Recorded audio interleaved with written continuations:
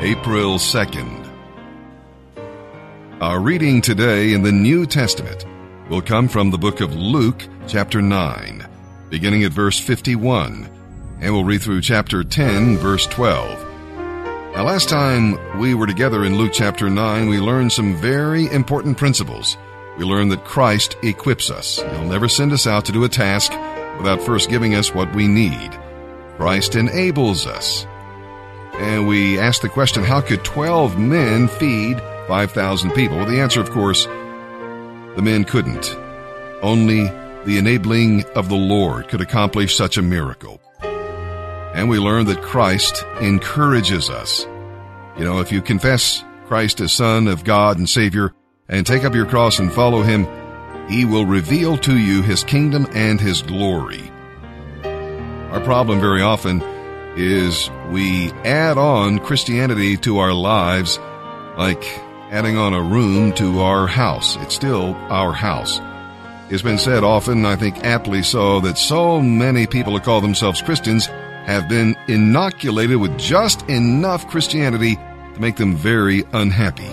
And so as a result of not giving over entirely our lives to Christ, we never see or experience His kingdom and His glory. We learned that Christ endures us. He said, "How long shall I be with you and bear with you?" Well, as we move into chapter 10, the chapter asks some questions by way of personal inventory. And the question we'll hear today is, what makes you serve? What is your motivation? See, Jesus was not limited to the 12. 70 others obeyed Him and helped to reap the harvest. But the laborers are still few. Oh yeah, lots and lots of people professing Christianity, but the laborers are few. And here we'll learn why. The ministry is difficult and dangerous. A lot of folks who want to go into ministry have stars in their eyes about it. But the true ministry of the Lord is difficult and dangerous, but it's also very rewarding. Are you obedient to His call? That is the main question. And with that, let's begin our reading today here in the New Testament. April 2nd, the book of Luke, chapter 9, verse 51, through chapter 10, verse 12. As the time drew near for His return to heaven, Jesus resolutely set out for Jerusalem. He sent messengers ahead to a Samaritan village to prepare for His arrival. But they were turned away. The people of the village refused to have anything to do with Jesus because He had resolved to go to Jerusalem. When James and John heard about it, they said to Jesus, "Lord, should we order down fire from heaven to burn them up?" But Jesus turned and rebuked them. So they went on to another village. As they were walking along, someone said to Jesus, "I will follow you no matter where you go." But Jesus replied, "Foxes have dens to live in, and birds have nests, but I, the Son of Man, have no home of my own, not even a place to lay my head." He said to another person, "Come, be my disciple." The man agreed, but he said, "Lord, first let me return home and bury my father." Jesus replied, "Let those who are spiritually dead care for their own dead. Your duty is to go and preach the coming of the kingdom of God." Another said, "Yes, Lord, I will follow you. But first, let me say goodbye to my family." But Jesus told him, "Anyone who puts a hand to the plow and then looks back is not fit for the kingdom of God." The Lord now chose 72 other disciples and sent them on ahead in pairs to all the towns and villages He planned to visit. These were His instructions to them. "The harvest is so great, but the workers are so few. Pray to the Lord who is in charge of the harvest, and ask Him to send out more workers for His fields. Go now and remember that I am sending you out as lambs among wolves. Don't take along any money, or a traveler's bag, or even an extra pair of sandals, and don't stop to greet anyone on the road. Whenever you enter a home, give it your blessing. If those who live there are worthy, the blessing will stand. If they are not, the blessing will return to you. When you enter a town, don't move around from home to home. Stay in one place, eating and drinking what they provide you. Don't hesitate to accept hospitality, because those who work deserve their pay. If a town welcomes you, eat whatever is set before you, and heal the sick. As you heal them, say, "The kingdom of God is near you now." But if a town refuses to welcome you, go out into its streets and say, "We wipe the dust of your town from our feet," as a public announcement of your doom. And don't forget the kingdom of God is near. The truth is, even wicked Sodom will be better off than such a town on the judgment day. Hey guys, what's up? This is Jake, phasing up from phase 1 to phase 2. So thankful for the farm. What an awesome experience that was, getting to discover myself, and now can't wait to serve my brothers. Vincent, hope you're working on that bench press and getting that up. Nate, Jason, everybody down there on the farm, love you guys. Can't wait to see you. Stick it out. Just give God a chance and invest in this ministry. Christ is risen! Third base, Christ is risen again! And fourth base, hallelujah!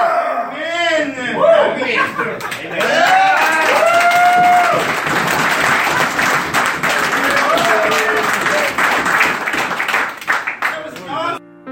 Psalm 74, verses 1 through 23. What we see. Written probably after the destruction of the temple, this psalm reveals the anguish of one who deeply loved God and could not understand why he permitted such desecration. Israel was his flock and his inheritance, and Mount Zion was his dwelling place. Yet he allowed evil men to destroy his people and his house. Why, O Lord? We'll read about what we do not see. God is king, but we do not see his hand working as in past centuries. We see no signs, and we have no prophet to interpret the times and give us God's message. One of God's judgments is to leave his people without a word of guidance because they have refused to obey his will. And finally, here in this psalm, we'll be reading about what we want to see. Surely Asaph knew that the sins of the nation caused the invasion of the enemy and the destruction of the temple. As a faithful Jew, he wanted to see the city and the people delivered and the enemy defeated. Well, that would happen in due time, when God's discipline of his people was ended and their rebellion conquered. Meanwhile, all he could do was weep, pray, trust God, and wait. Psalm 74, verses 1 through 23. A psalm of Asaph.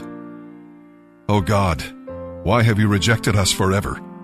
Why is your anger so intense against the sheep of your own pasture?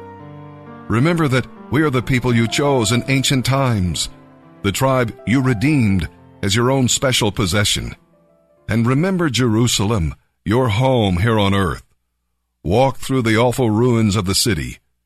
See how the enemy has destroyed your sanctuary. There your enemies shouted their victorious battle cries. There they set up their battle standards. They chopped down the entrance, like woodcutters in a forest. With axes and picks, they smashed the carved paneling. They set the sanctuary on fire, burning it to the ground. They utterly defiled the place that bears your holy name.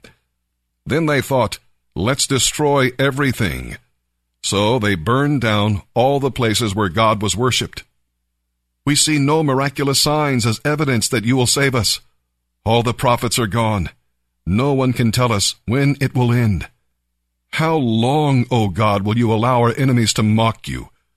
Will you let them dishonor your name forever? Why do you hold back your strong right hand? Unleash your powerful fist and deliver a death blow. You, O God, are my king from ages past, bringing salvation to the earth. You split the sea by your strength and smashed the sea monsters' heads. You crushed the heads of Leviathan and let the desert animals eat him. You caused the springs and streams to gush forth, and you dried up rivers that never run dry. Both day and night belong to you. You made the starlight and the sun. You set the boundaries of the earth, and you make both summer and winter. See how these enemies scoff at you, Lord.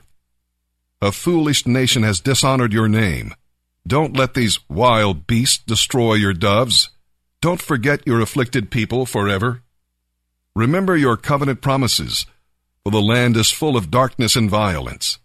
Don't let the downtrodden be constantly disgraced. Instead, let these poor and needy ones give praise to your name. Arise, O God, and defend your cause. Remember how these fools insult you all day long. Don't overlook these things your enemies have said. Their uproar of rebellion grows ever louder. Proverbs 12, verse 11. Hard work means prosperity. Only fools idle away their time.